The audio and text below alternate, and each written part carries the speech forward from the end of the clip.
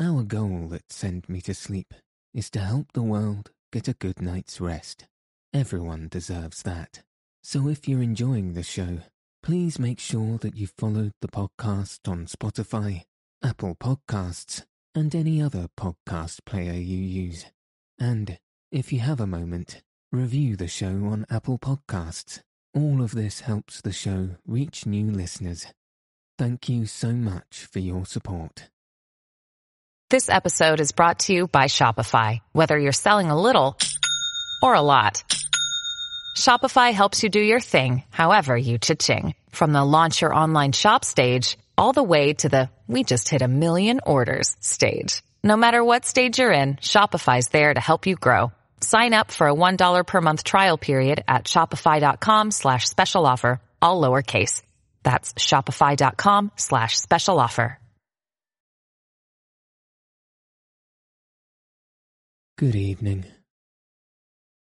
Welcome to Send Me to Sleep, the world's sleepiest podcast.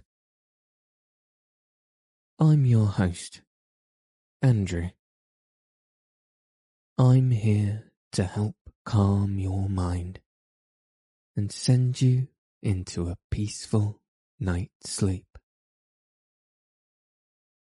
Tonight, I'll be reading Chapter 11, The Palace of Green Porcelain, and Chapter 12, In the Darkness, from H.G. Wells' The Time Machine.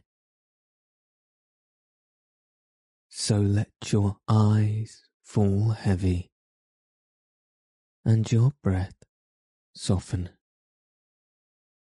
as we settle in for a peaceful night's sleep.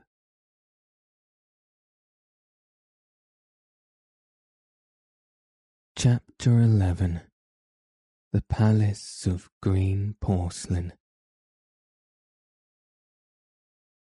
I found the Palace of Green Porcelain when we approached it about noon, deserted and falling into ruin. Only ragged vestiges of glass remained in its windows, and great sheets of the green facing had fallen away from the corroded metallic framework. It lay very high upon a turfy down, and looking north-eastward before I entered it, I was surprised to see a large estuary, or even creek, where I judged Wandsworth and Battersea must once have been. I thought then, though I never followed up the thought, of what might have happened or might be happening to the living things in the sea. The material of the palace proved on examination to be indeed porcelain, and along the face of it I saw an inscription in some unknown character. I thought, rather foolishly, that Weena might help me to interpret it, but I only learnt that the bare idea of writing had never entered her head. She always seemed to me, I fancy, more human than she was, perhaps because her affection was so human. Within the big valves of the door, which were open and broken, we found, instead of the customary hall, a long gallery lit by many side windows. At the first glance I was reminded of a museum. The tiled floor was thick with dust, and a remarkable array of miscellaneous objects was shrouded in the same grey covering. Then I perceived, standing strange and gaunt in the centre of the hall, what was clearly the lower part of a huge skeleton. I recognized by the oblique feet that it was some extinct creature after the fashion of the Megatherium. The skull and the upper bones lay beside it in the thick dust, and in one place, where rain-water had dropped through a leak in the roof, the thing itself had been worn away. Further in the gallery was the huge skeleton barrel of a brontosaurus. My museum hypothesis was confirmed. Going towards the side, I found what appeared to be sloping shelves, and clearing away the thick dust, I found the old, familiar glass case of our own time. But they must have been airtight, to judge from the fair preservation of some of their contents. Clearly we stood among the ruins of some latter-day South Kensington. Here, apparently, was the paleontological section, and a very splendid array of fossils it must have been, though the inevitable process of decay that had been staved off for a time, and had, through the extinction of bacteria and fungi, lost 99 hundredths of its force, was nevertheless, with extreme sureness, if with extreme slowness, at work again upon all its treasures. Here and there I found traces of the little people in the shape of rare fossils, broken to pieces or threaded in strings upon reeds. And the cases had in some instances been bodily removed by the Morlocks, as I had judged. The place was very silent. The thick dust deadened our footsteps. Weena, who had been rolling a sea urchin down the sloping glass of a case, presently came as I stared about me, and very quietly took my hand and stood beside me. And at first I was so much surprised by this ancient monument of an intellectual age that I gave no thought to the possibilities it presented. Even my preoccupation about the time machine receded a little from my mind. To judge from the size of the place, this palace of green porcelain had a great deal more in it than a gallery of paleontology. Possibly historical galleries, it might be, even a library. To me, at least in my present circumstances, these would be vastly more interesting than this spectacle of old-time geology in decay. Exploring, I found another short gallery running transversely to the first. This appeared to be devoted to minerals, and the sight of a block of sulphur set my mind running on gunpowder. But I could find no saltpetre, indeed, no nitrate of any kind. Doubtless they had deliquesced ages ago. Yet the sulphur hung in my mind and set up a train of thinking. As for the rest of the contents of the gallery, though on the whole they were the best preserved of all I saw, I had little interest. I am no specialist in mineralogy, and I went on down a very ruinous aisle, running parallel to the first hall I had entered. Apparently this section had been devoted to natural history, but everything had long since passed out of recognition. A few shrivelled and blackened vestiges of what had once been stuffed animals, desiccated mummies in jars that had once held spirit, a brown dust of departed plants, that was all.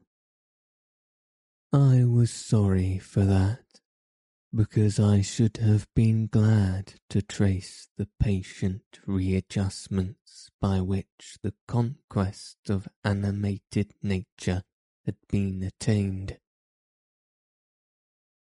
Then we came to a gallery of simply colossal proportions, but singularly ill-lit, the floor of it running downward at a slight angle from the end at which I entered.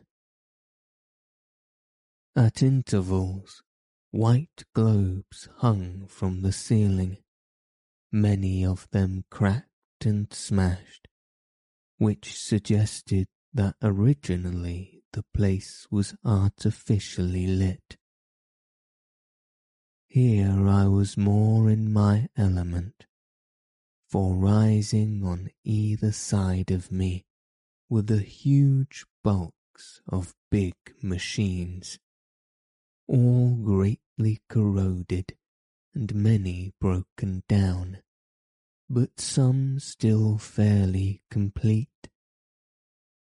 You know I have a certain weakness for mechanism, and I was inclined to linger among these, the more so as for the most part they had the interest of puzzles, and I could make only the vaguest guesses at what they were for. I fancied that if I could solve their puzzles, I should find myself in possession of powers that might be of use against the Morlocks. Suddenly Weena came very close to my side, so suddenly that she startled me. Had it not been for her, I do not think I should have noticed that the floor of the gallery sloped at all.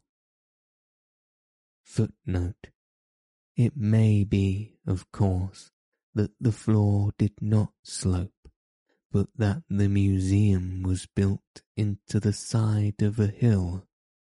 The end I had come in at was above ground, and was lit by rare slit-like windows. As you went down the length, the ground came up against these windows, until at last there was a pit-like area of a London house before each, and only a narrow line of daylight at the top.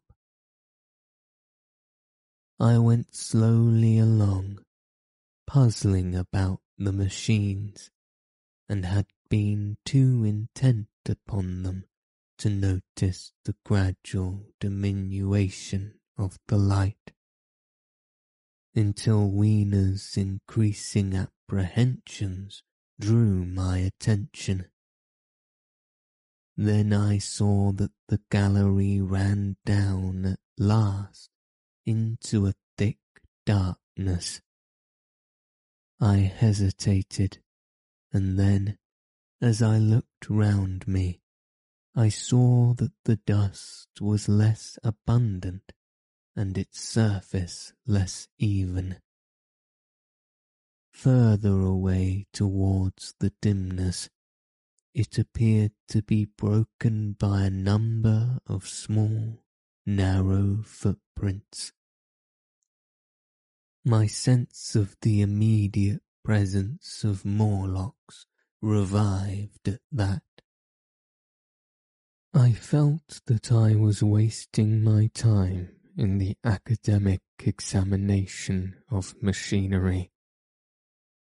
I called to mind that it was already far advanced in the afternoon, and that I still had no weapon, no refuge, and no means of making a fire. And then down in the remote blackness of the gallery, I heard a peculiar pattering, and the same odd noises I had heard down the well. I took Wiener's hand, then, struck with a sudden idea, I left her and turned to a machine from which projected a lever, not unlike those in a signal box. Clambering upon the stand, and grasping this lever in my hand, I put all my weight upon it sideways. Suddenly, Wiener, deserted in the central aisle, began to whimper. I had judged the strength of the lever pretty correctly, for it snapped after a minute's strain, and I rejoined her with a mace in my hand, more than sufficient, I judged, for a Morlock skull I might encounter. And I longed very much to kill a Morlock or so. Very inhumane, you may think, to want to kill one's own descendants. But it was impossible, somehow, to feel any humanity in the things. Only my disinclination to leave Wiener, and a persuasion that if I began to slake my thirst for murder, my time machine might suffer, restrained me from going straight down the gallery and killing the brutes I heard. Well, mace in one hand and Wiener in the other, I went out of the gallery and into another and still larger one, which at the first glance reminded me of a military chapel hung with tattered flags. The brown and charred rags that hung from the sides of it, I presently recognized as the decaying vestiges of books. They had long since dropped to pieces, and every semblance of print had left them. But here and there were warped boards and cracked metallic clasps that told the tale well enough. Had I been a literary man, I might, perhaps, have moralized upon the futility of all ambition. But as it was, the thing that struck me with keenest force was the enormous waste of labour to which this sombre wilderness of rotting paper testified. At the time I will confess that I thought chiefly of the philosophical transactions and my own 17 papers upon physical optics. Then, going up a broad staircase, I came to what may once have been a gallery of technical chemistry, and here I had not a little hope of useful discoveries, except at one end where the roof had collapsed. This gallery was well preserved. I went eagerly to every unbroken case, and at last, in one of the really airtight cases, I found a box of matches. Very eagerly I tried them. They were perfectly good. They were not even damp. I turned to Weena. "Dance," I cried to her in her own tongue, for now I had a weapon indeed against the horrible creatures we feared. And so, in that derelict museum, upon the thick soft carpeting of dust, to Weena's huge delight, I solemnly performed a kind of composite dance, whistling the Land of the Leal as cheerfully as I could.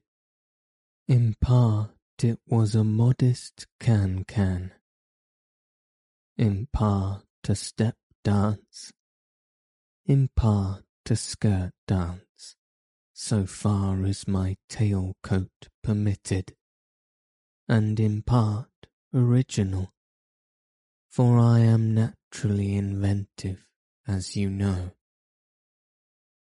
Now, I still think that for this box of matches to have escaped the wear of time for immemorial years was a most strange, as for me it was a most fortunate thing.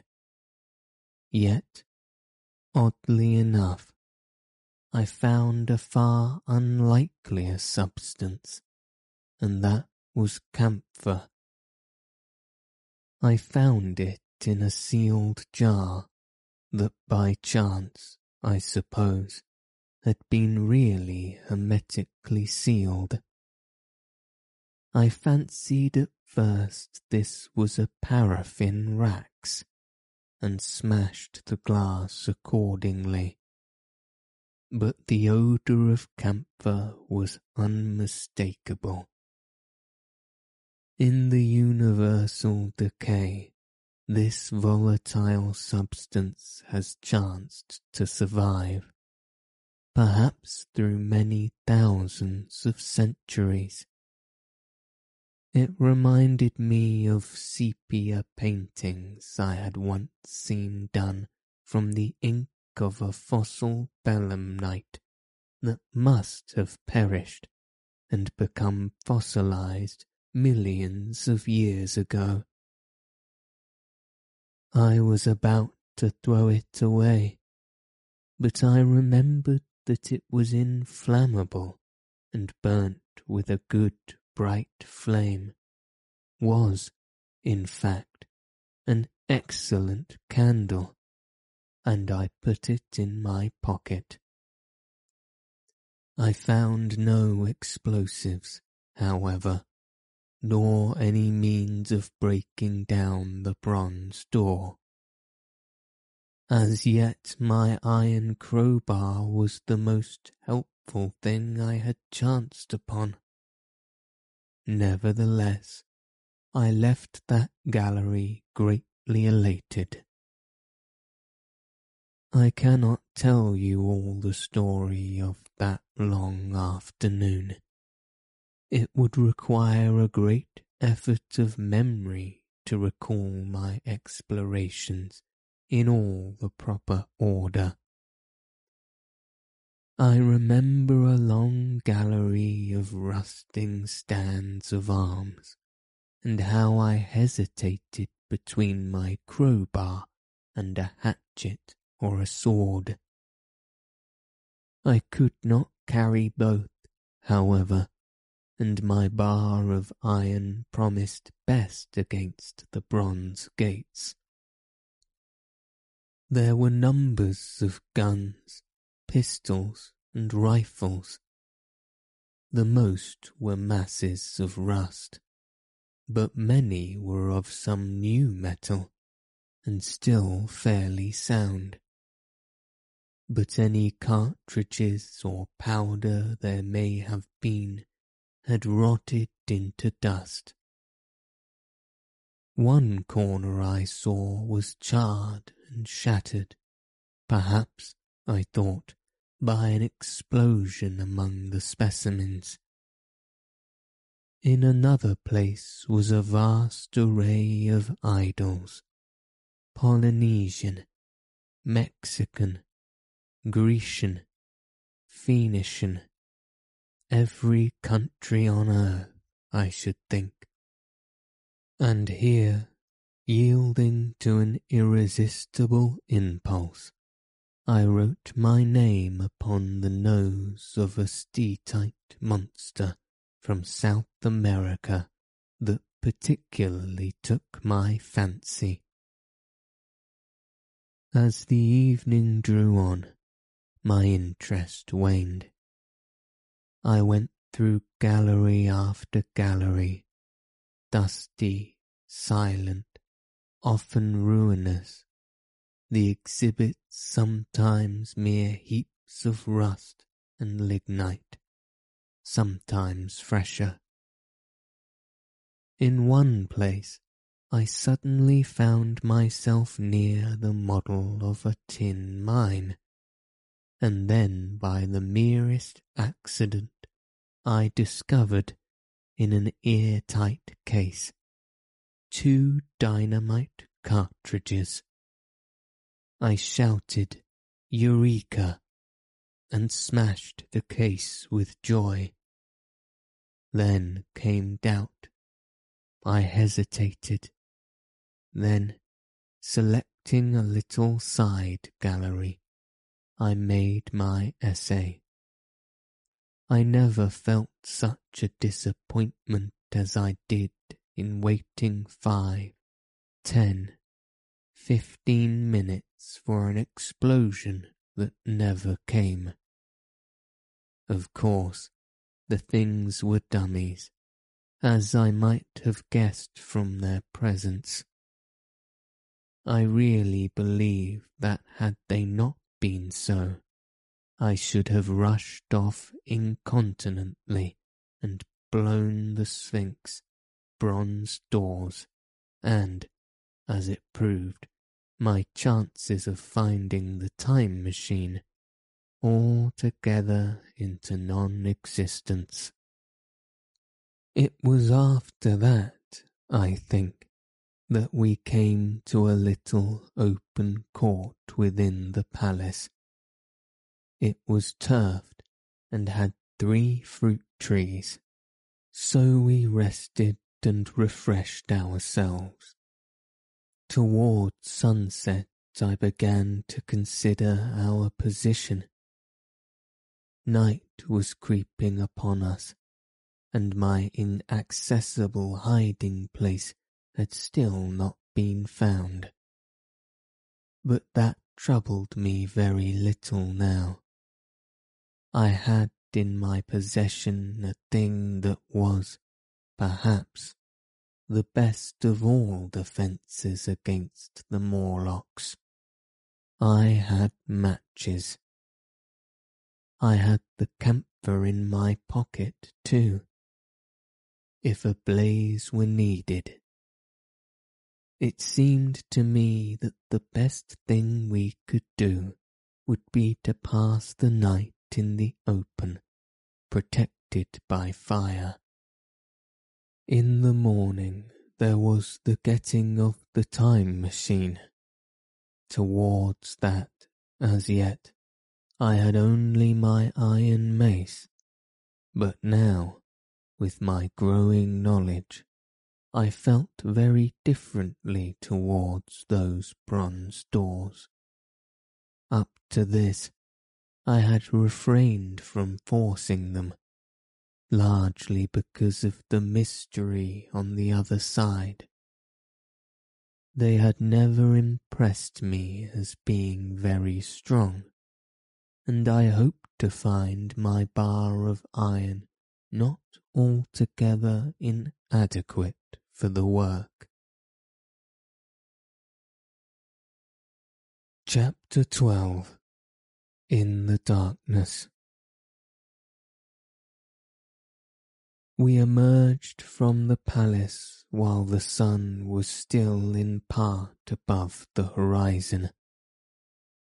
I was determined to reach the White Sphinx early the next morning, and ere the dusk I proposed pushing through the woods that had stopped me on the previous journey. My plan was to go as far as possible that night, and then, building a fire, to sleep in the protection of its glare. Accordingly, as we went along, I gathered any sticks or dried grass I saw, and presently had my arms full of such litter. Thus loaded, our progress was slower than I had anticipated, and besides Weena was tired, and I, also, began to suffer from sleepiness too, so that it was full night before we reached the wood. Upon the shrubby hill of its edge, Weena would have stopped, fearing the darkness before us, but a singular sense of impending calamity, that should indeed have served me as a warning, drove me onward. I had been without sleep for a night and 2 days, and I was feverish and irritable. I felt sleep coming upon me, and the Morlocks with it. While we hesitated, among the black bushes behind us, and dim against their blackness, I saw 3 crouching figures. There was scrub and long grass all about us, and I did not feel safe from their insidious approach. The forest, I calculated, was rather less than a mile across. If we could get through it to the bare hillside, there, as it seemed to me, was an altogether safer resting place. I thought that with my matches and my camphor I could contrive to keep my path illuminated through the woods. Yet it was evident that if I was to flourish matches with my hand, I should have to abandon my firewood. So, rather reluctantly, I put it down, and then it came into my head that I would amaze our friends behind by lighting it.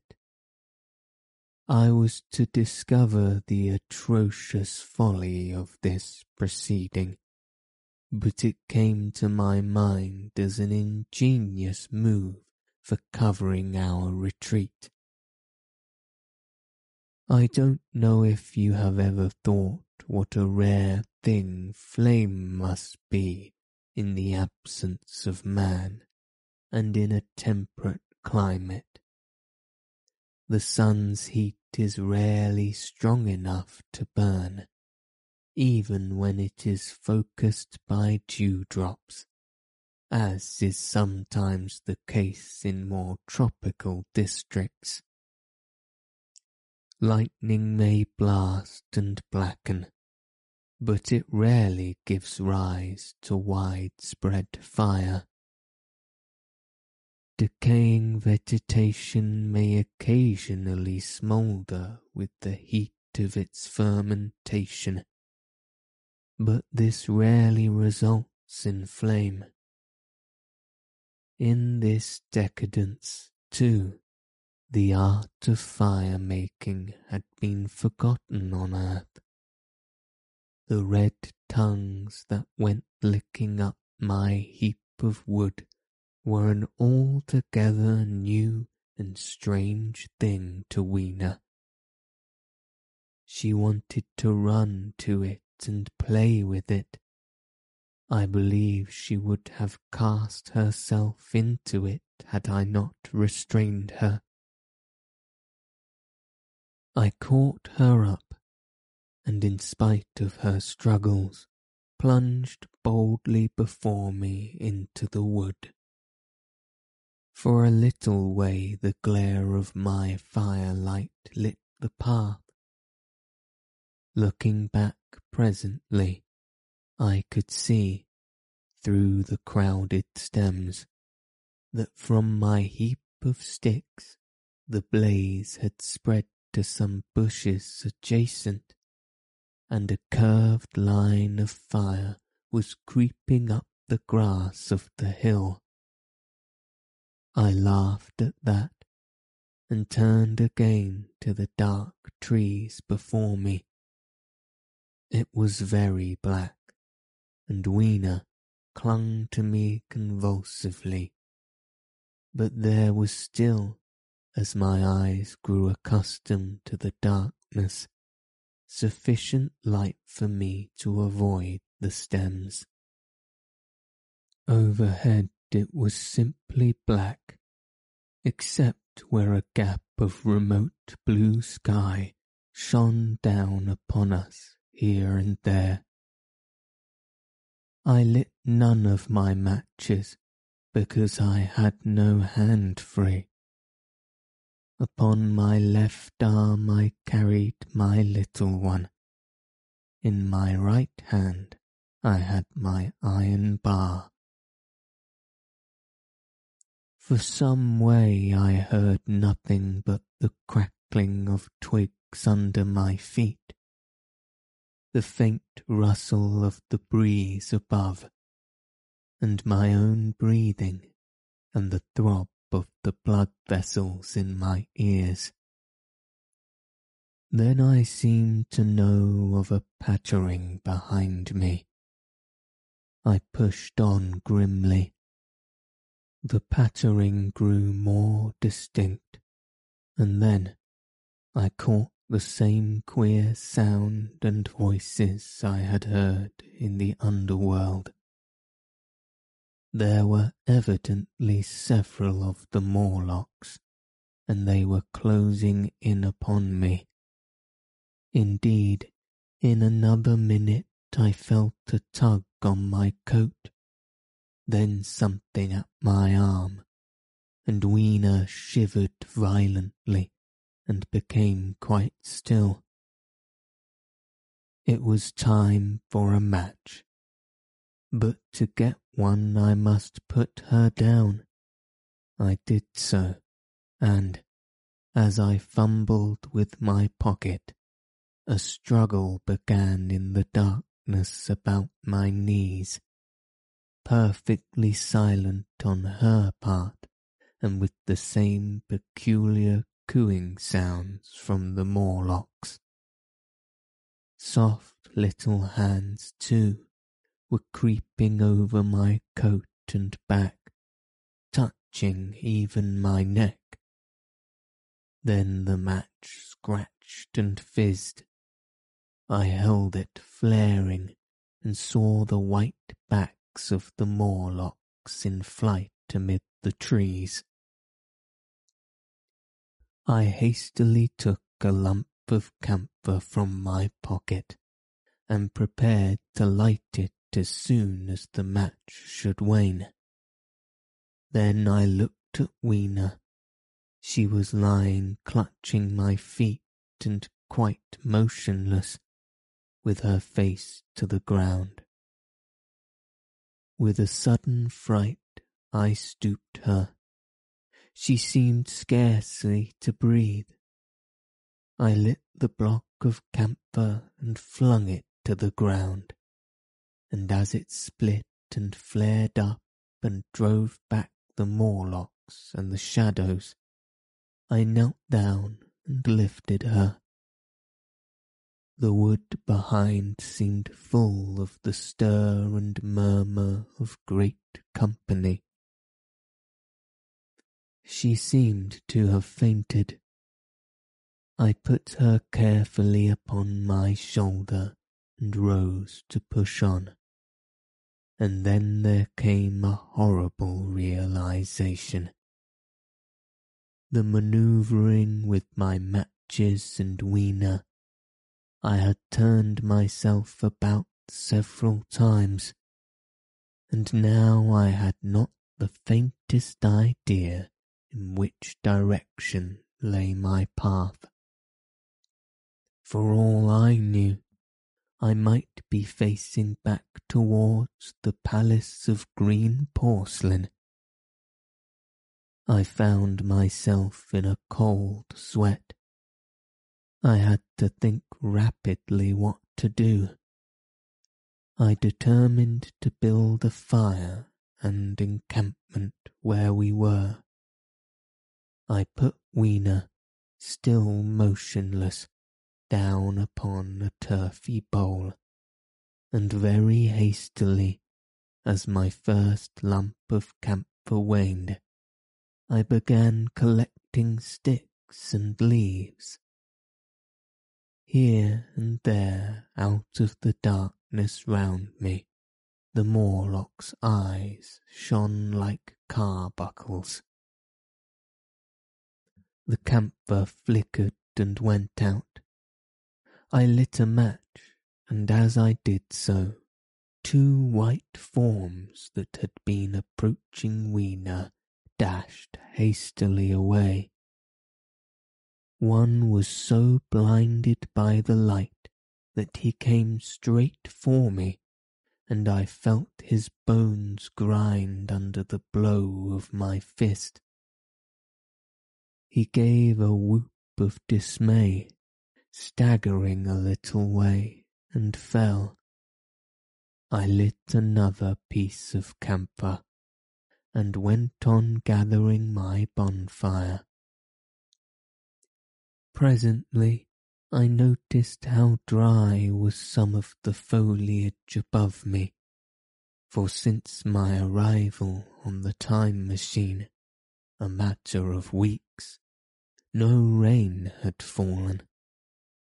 So instead of casting about among the trees for fallen twigs, I began leaping up and dragging down branches. Very soon I had a choking, smoky fire of green wood and dried sticks, and could economize my camphor. Then I turned to where Weena lay beside my iron mace. I tried what I could to revive her, but she lay like one dead. I could not even satisfy myself whether or not she breathed. Now, the smoke of the fire beat over towards me, and it must have made me heavy of a sudden. Moreover, the vapour of the camphor was in the air. My fire would not need replenishing for an hour or so. I felt very weary after my exertion, and sat down. The wood, too, was full of slumbrous murmur that I did not understand.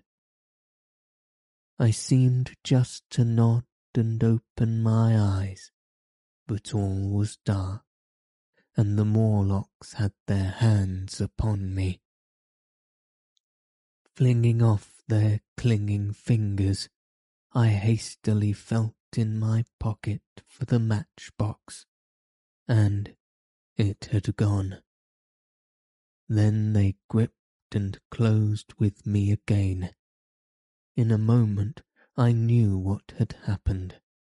I had slept, and my fire had gone out, and the bitterness of death came over my soul. The forest seemed full of the smell of burning wood.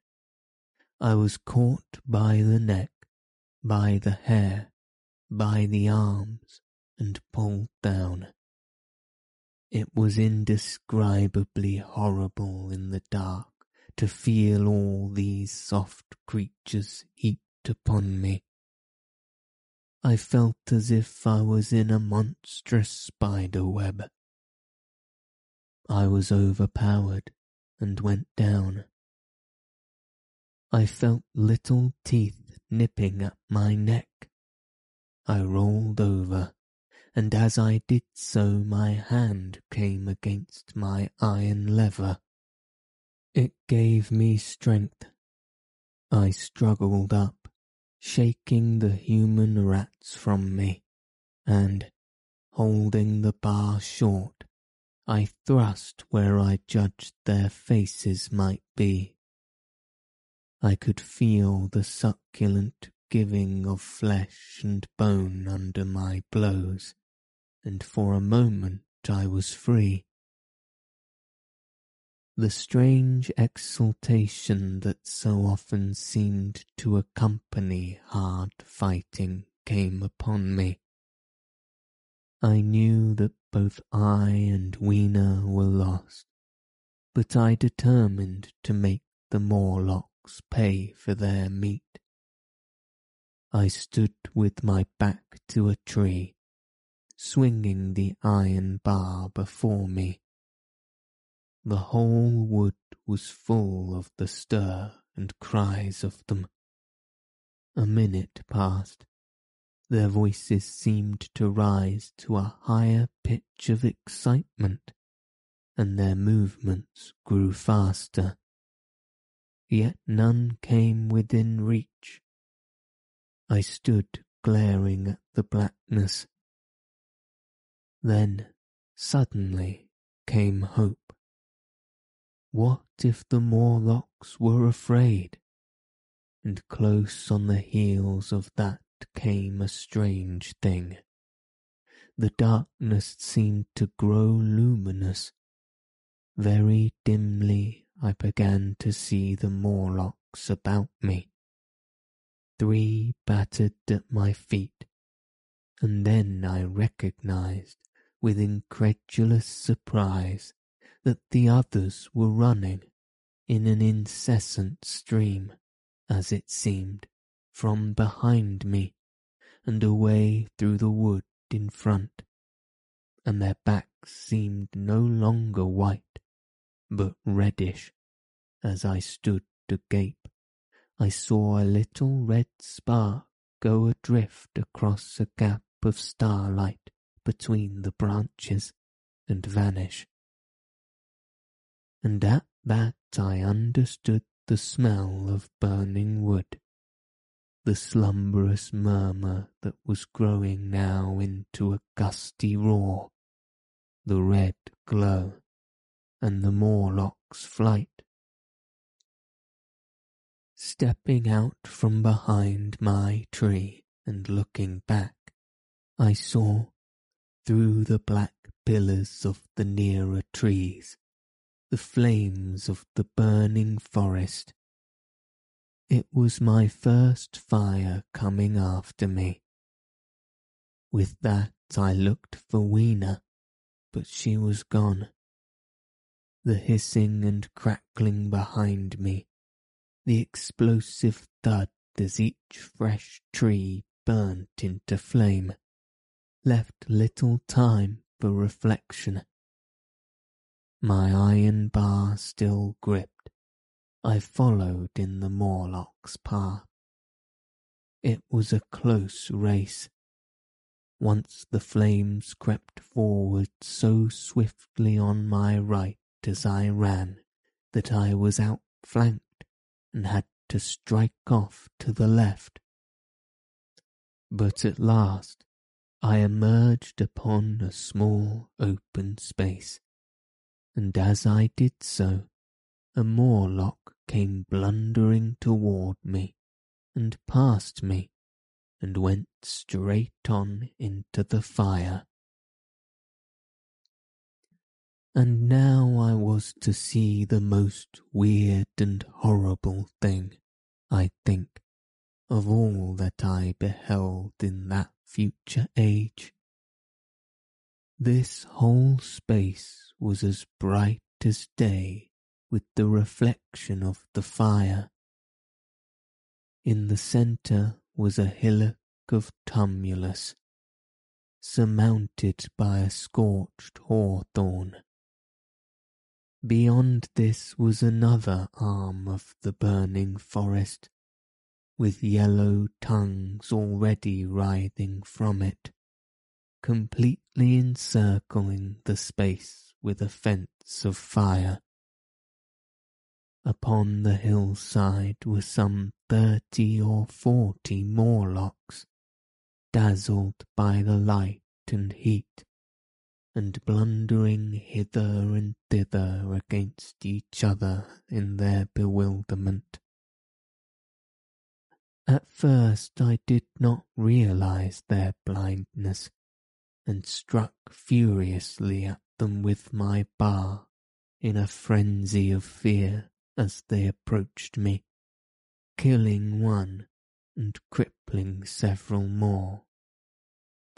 But when I had watched the gestures of one of them groping under the hawthorn against the red sky, and heard their moans, I was assured of their absolute helplessness and misery in the glare, and I struck no more of them.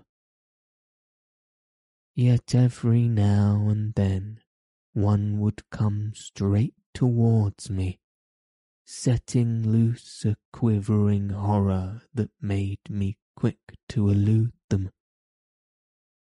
At one time the flames died down somewhat, and I feared the foul creatures would presently be able to see me. I was thinking of beginning the fight by killing some of them before this should happen, but the fire burst out again brightly, and I stayed my hand.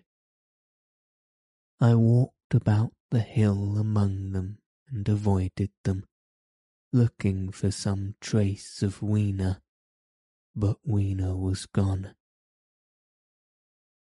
At last I sat down on the summit of the hillock and watched this strange, incredible company of blind things groping to and fro, and making uncanny noises to each other as the glare of the fire beat on them.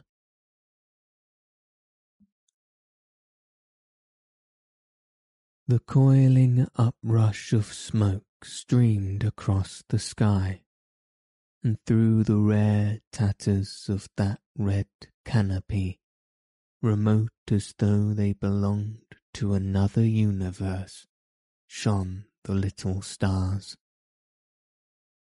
2 or 3 Morlocks came blundering into me, and I drove them off with blows of my fists, trembling as I did so. For the most part of that night I was persuaded it was a nightmare. A bit dreamed in a passionate desire to awake. I beat the ground with my hands, and got up and sat down again, and wandered here and there, and again sat down. Then I would fall to rubbing my eyes and calling upon God to let me awake. Thrice I saw Morlocks put their heads down in a kind of agony and rush into the flames, but at last, above the subsiding red of the fire, above the streaming masses of black smoke and the whitening and blackening tree stumps, and the diminishing numbers of these dim creatures, came the white light of the day. I searched again for traces of Weena, but there were none. It was plain that they had left her poor little body in the forest. I cannot describe how it relieved me to think that it had escaped the awful fate to which it seemed destined. As I thought of that, I was almost moved to begin a massacre of the helpless abominations about me, but I contained myself. The hillock, as I have said, was a kind of island in the forest. From its summit I could now make out through a haze of smoke the palace of green porcelain, and from that I could get my bearings for the White Sphinx. And so, leaving the remnant of these damned souls still going hither and thither and moaning as the day grew clearer, I tied some grass about my feet and limped on across smoking ashes and among black stems that still pulsated internally with fire, towards the hiding place of the time machine. I walked slowly, for I was almost exhausted as well as lame, and I felt the intensest wretchedness for the horrible death of little Weena. It still seemed an overwhelming calamity. Now, in this old familiar room, it is more like the sorrow of a dream than an actual loss. But that morning it left me absolutely lonely again, terribly alone. I began to think of this house of mine, of this fireside, of some of you, and with such thoughts came a longing that was pain. But as I walked over the smoking ashes under the bright morning sun, I made a discovery. In my trouser pocket were still some loose matches. The box must have leaked before it was lost,